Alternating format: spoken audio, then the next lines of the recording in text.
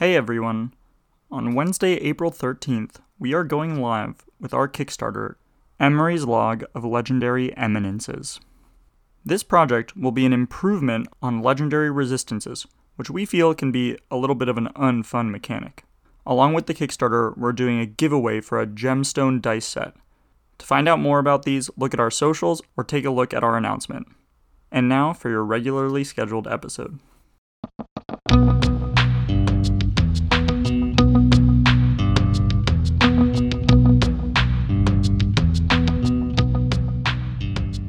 Welcome to Running Off the Rails. My name is Ariel Rasco. And my name is Raymond O'Connor. In this episode, we're going to talk about objective-based combat, and changing the objectives during combat to make each round feel different and engaging to your players. It's common wisdom to not just put your players against an enemy and make it a contest of who can bring the other party to 0 hit points first, because it's not all that exciting. In almost all cases, the players are going to win and the monsters are going to die.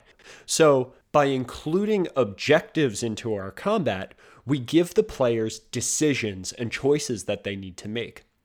But today we're going to take it one step further. We're going to talk about how important it is or how useful it can be to change the objectives, at least on a small scale, on a round-by-round basis. This will keep your players on your toes and help to make fun and compelling combat encounters. I think Ray and I have both had the experience where we've looked at our players and they haven't felt super engaged. Maybe they're doing the same thing every turn, they're not moving around so much, and you can see that in between the turns they're checking out a little bit. This can happen to even the most experienced and knowledgeable DMs. But if you change the conditions mid-combat, everyone's going to be engaged in other people's turns. They're going to see what's happening during the combat, and they're going to need to think about it, because what they're going to do on their next turn is different than what they did on the previous turn. I think that's a really good call out, Ariel. If you're a dungeon master and you're wondering whether or not this is something you need to bring to your table at all, one temperature check that you can use is on a round-by-round basis, have your players moved? Are they using just their strongest attack again? Can they run this encounter on autopilot? You have to realize that players are sometimes waiting anywhere between 20 minutes to 30 minutes for their turn to come back up in combat. If they are just doing the same thing that they did last round, that means that for the last hour, they haven't had to really make any decisions about how they're contributing to this game of Dungeons and Dragons. And that is very antithetical to what Dungeons and Dragons is supposed to be about, which is collaborative storytelling. I think this temperature check you're talking about is super helpful, because even really good DMs can come up with an encounter that has a great objective, for instance. Let's say you're playing through a heist, and you have a very clear objective that you need to go stealthily through a place, steal an object, and leave with it. In this case, I think it's very clear what all the players need to do.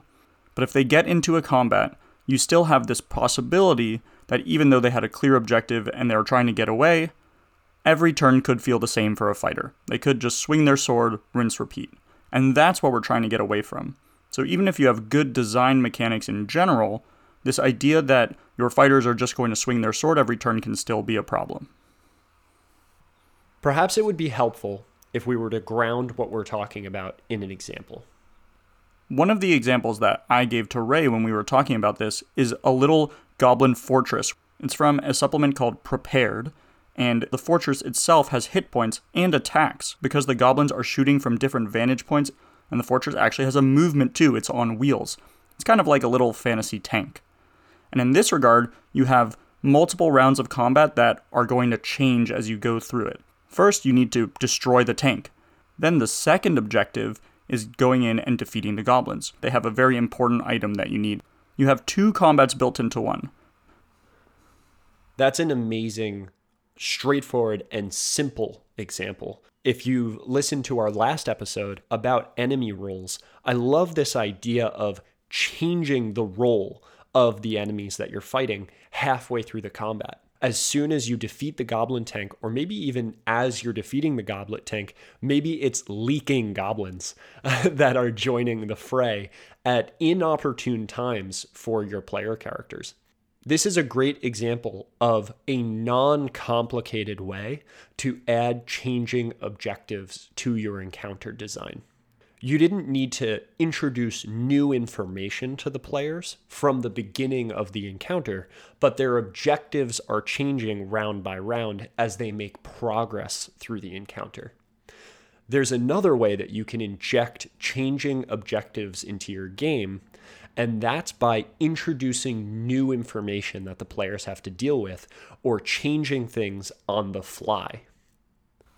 I think this is the best version of this style of encounter design, where something happens either based on the enemy's desires, so you show that your villain is thinking and changing their plans on the fly, or something that your players do, so you can show that your players' actions have consequences. We've talked about both those things so many times. For example, if your enemy takes a hostage in the middle of combat, suddenly you have a really interesting change in your combat. If your villain uses their smarts and finds a hostage that they can take in the middle of a combat, suddenly everybody at the table has to stop what they're doing, stop twiddling their thumbs or doodling or checking their phone, and think about what they're going to do next on their turn, because it's definitely different than what they did on the previous turn.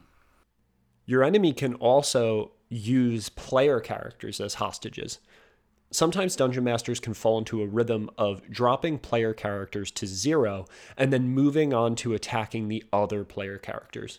A wizard is a pretty good example of a monster that has a high enough intelligence to know that the player character who's at 0 hit points probably isn't going to attack them next round. A Dungeon Master will often leave that player character alone, but if our wizard is actually as intelligent as we think they are, they might take that downed 0 HP player character hostage and hold a dagger to their throat. They might tell the player characters, "Surrender your weapons to me, otherwise I'm going to kill your companion." Now, all of a sudden, the objective of the combat has changed dramatically.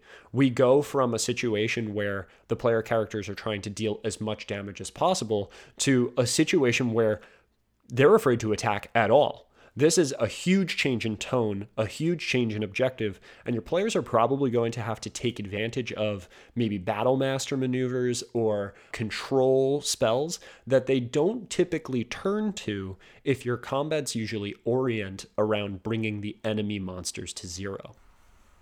I love this example because it's really doing both of those things that I want.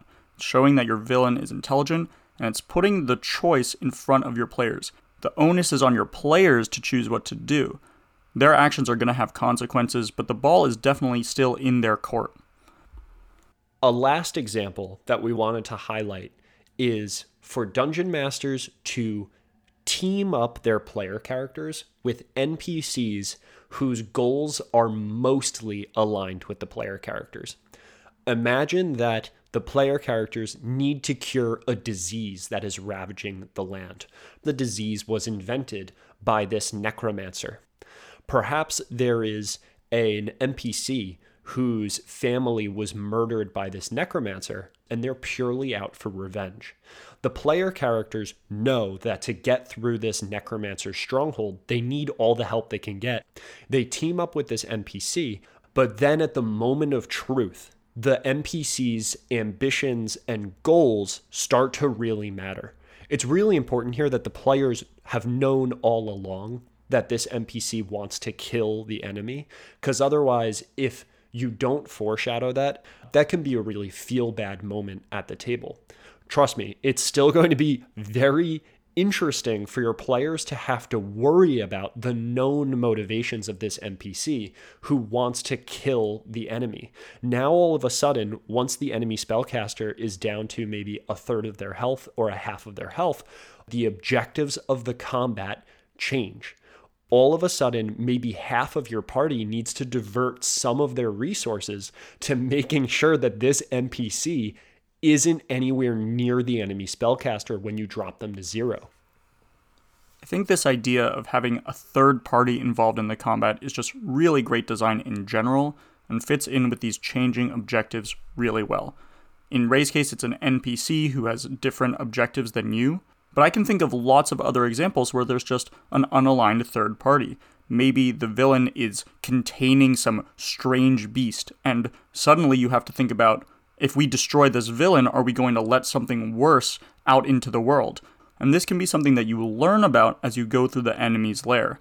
In the first scene, you're in an opening room, and you eventually get to a laboratory where you find this out, that if you kill this enemy, there's going to be greater consequences. We need a different strategy than just killing them. And using non-lethal damage is a little bit scary.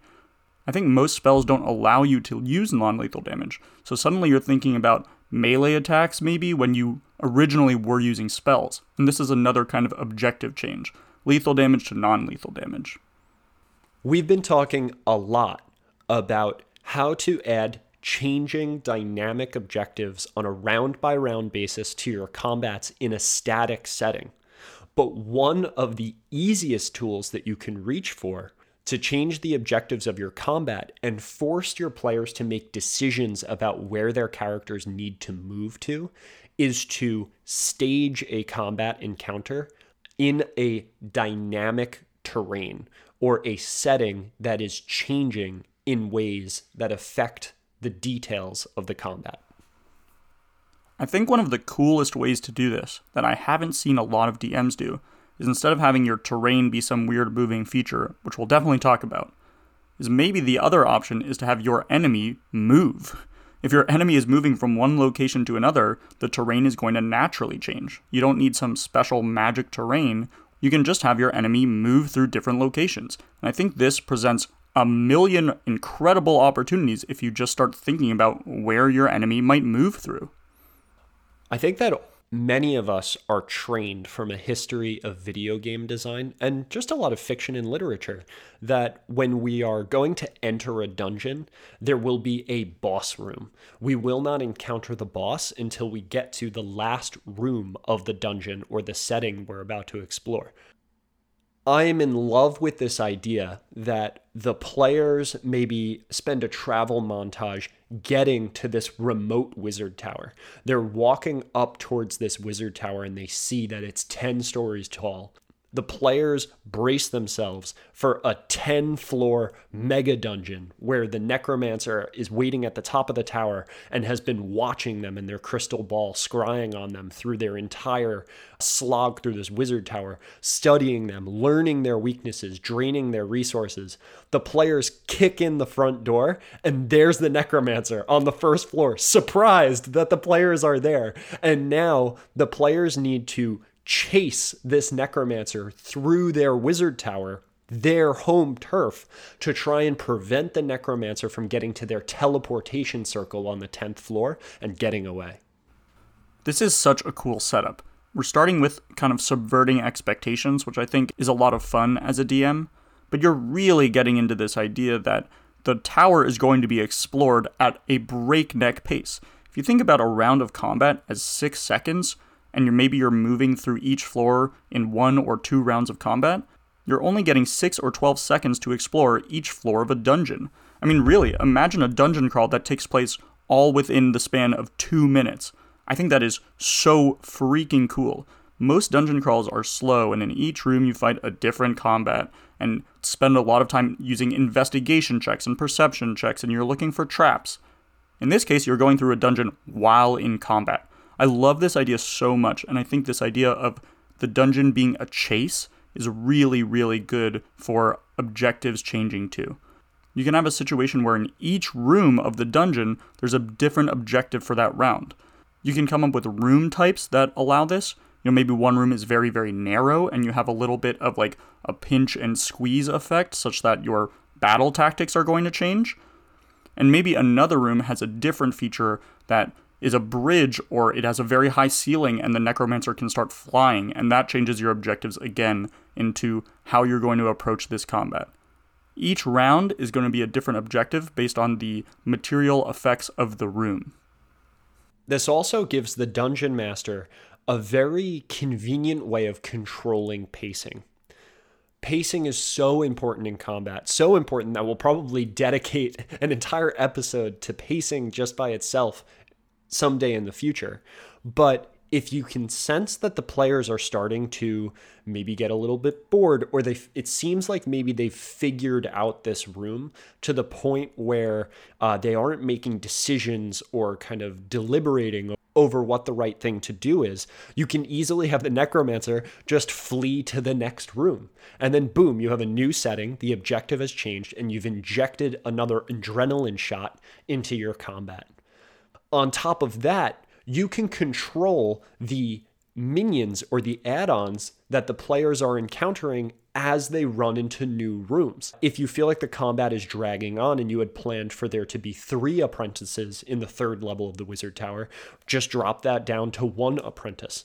It also makes it such that you don't have to start the combat with one ultra long round, because all of the allies are up and all of the enemies are present and acting in that first round of combat. It allows you to keep the rounds of combat more uniform in time. That makes a lot of sense to me. I've definitely been in big boss battles where the boss has like 15 or 20 minions and the first round just takes forever. But in this case, each room is adding more monsters, and so the first round itself doesn't have to take so long. I think this is so cool, and in each room there can be a different challenge. Like, the challenges don't have to be more minions in the next room. They can also be there's a magic item having some interesting effect, and the players maybe are going to decide to steal the magic item for themselves, or destroy the magic item, dispel it, while the necromancer is getting away. Next, we want to talk about damageable environments. So settings to hold your combat encounters where the terrain will change as a result of the combat and ability decisions that your monsters and players are making in the moment. A lot of spells or class features talk about dealing damage to structures. I think this is a good tool. If you don't have memory slots for this as a DM, if keeping track of damage on another thing and keeping track of what's going to happen if your players deal damage to this thing is difficult for you, that's totally okay. But if you're looking to spice up combat and make the terrain more of a feature, I think damaging combat is really good and has more of an effect on the style of play than maybe just changing terrain. Because now your players have active choices. They can choose to target the terrain to do something and make it advantageous, or the impacts of their actions are going to make them think twice. If they do a spell attack that does a ton of AoE damage and suddenly the terrain changes, maybe on the next turn they're not going to use an AoE spell. They're thinking more critically about what they need to do. So I love this idea a lot. I think there are ways that you can make it really weird. You could have a situation where a wall breaks and suddenly some like acid starts pouring in, or maybe it starts flooding and now the terrain has totally changed. You're underwater or you're dealing with some pool of acid. And I think when I started talking about this, you came up with like a really cool idea for how to put those things all together. One of my favorite monster stat blocks of all time are black dragons. I love this idea of a monster that has all the iconic fantasy and lore that surrounds it as a dragon, but is this sub-aquatic creature that swims around in these kind of like fetid and rotten swampy lakes. So when Ariel was talking about this, I had this brain blast of a room or a subaquatic cavern that has some breathable air in it, and that's where the dragon keeps their hoard, and that's where they sleep. And perhaps there's a way to swim into this room. I don't think it's technically possible for that to occur in the real world, so it is fortunate for all of us that we get to make up whatever magical rules are necessary to facilitate these fantastical environments in Dungeons & Dragons. Black dragons have an acid breath feature, a corrosive acid breath feature. So I love the idea that this cavern is filled with these ceiling to floor stalactite, stalagmite columns for players to take cover behind to perhaps stop themselves from being hit with the acid breath. But as the acid breath weapon attack hits these columns, it melts them, and the players need to go and run and scramble to go and take cover behind a different column. And in the event that the dragon misses one of the columns, or perhaps air quotes misses one of the columns and blasts the wall of the cavern, it might actually put a hole in the wall such that water starts to pour into the cavern and air starts to escape. Now, all of a sudden, this cavern starts to fill with water. And on a turn-by-turn basis, the advantage of the terrain is very quickly turning in favor of the Black Dragon. I think a combat that starts on normal ground with this acid and column effect where you're running around and then becomes an underwater combat because of the consequences of the dragon's actions is so dynamic. It feels incredibly special to me. If you're going to have a combat that turns into underwater combat, suddenly the rules themselves change. So you have one round of combat where you have all these abilities available to you, and in the next round of combat, you're starting to save your air to cast verbal spells, maybe. You have things that are really changing how you approach each round of combat. So I think this is all a really amazing encounter design. I'm going to put this into one of my games for sure. I know Ray's going to do it immediately in his earliest convenience. I love Black Dragons. I that's the one monster that I could just run over and over and over again. Yeah, I think it's a really perfect encounter design.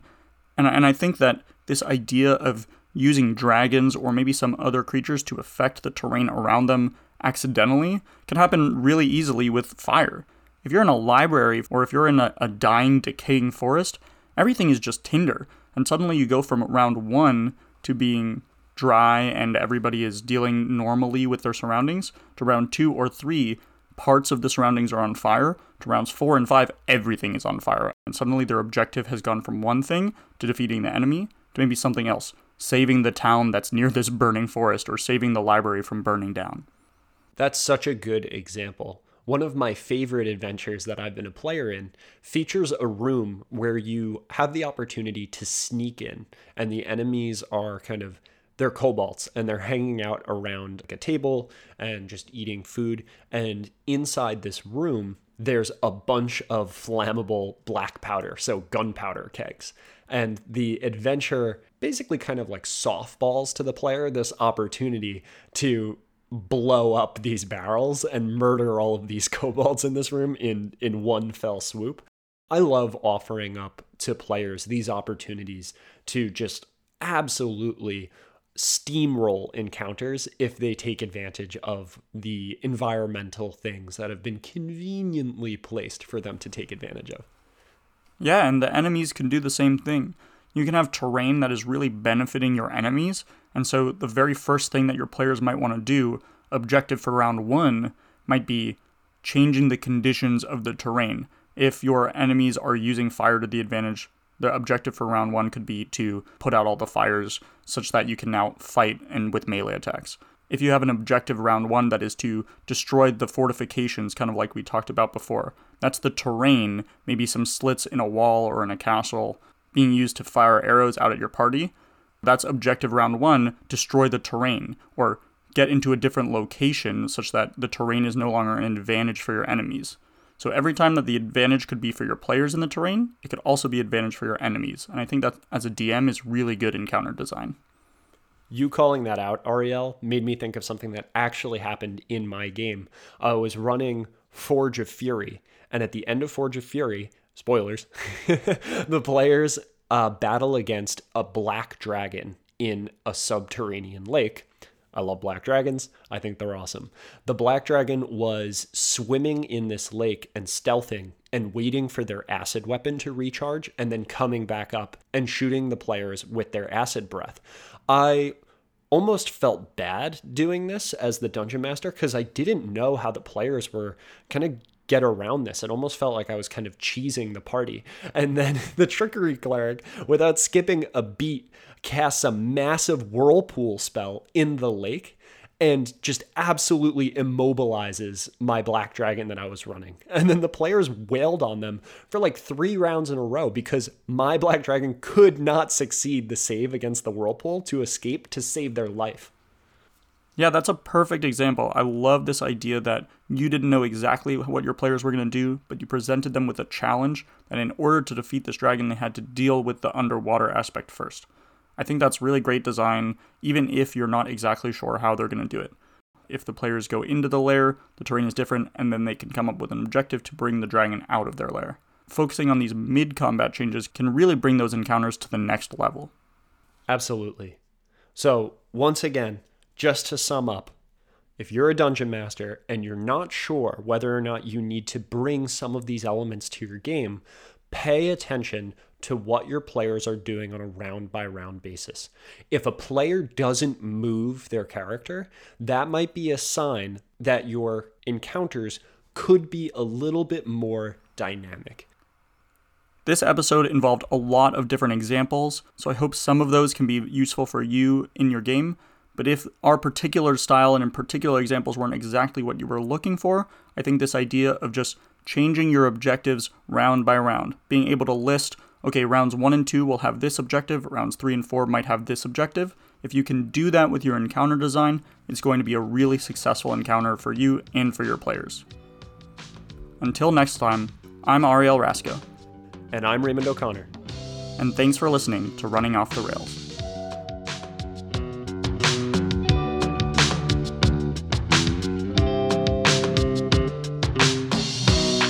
If you enjoyed Running Off the Rails, please like, follow, and review our show on your platform of choice. Please follow our Instagram, Running Off the Rails, for notifications whenever we release a blog post, a new episode, or new content on the DMs Guild. If you prefer a specific type of content, please send us a message on Instagram. The jam you are listening to is Hoist by Andy G. Cohen, and you can find Hoist and more of Cohen's music on the Free Music Archive. You can find links to all of our content at runningofftherails.com or on our Facebook page, Running Off the Rails.